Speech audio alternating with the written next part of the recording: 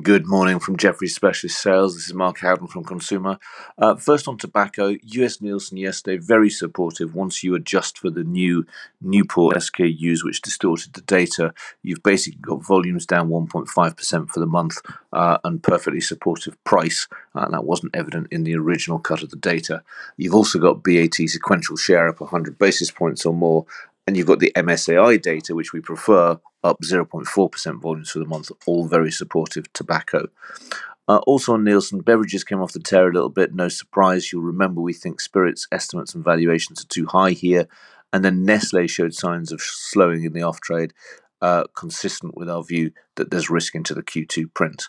Finally, there's a Bloomberg article this one on Unilever talking about the tea business. Suitors all look like private equity bidding to start after the summer. That's an important part of our thesis on Unilever, all about portfolio change. That's it from me.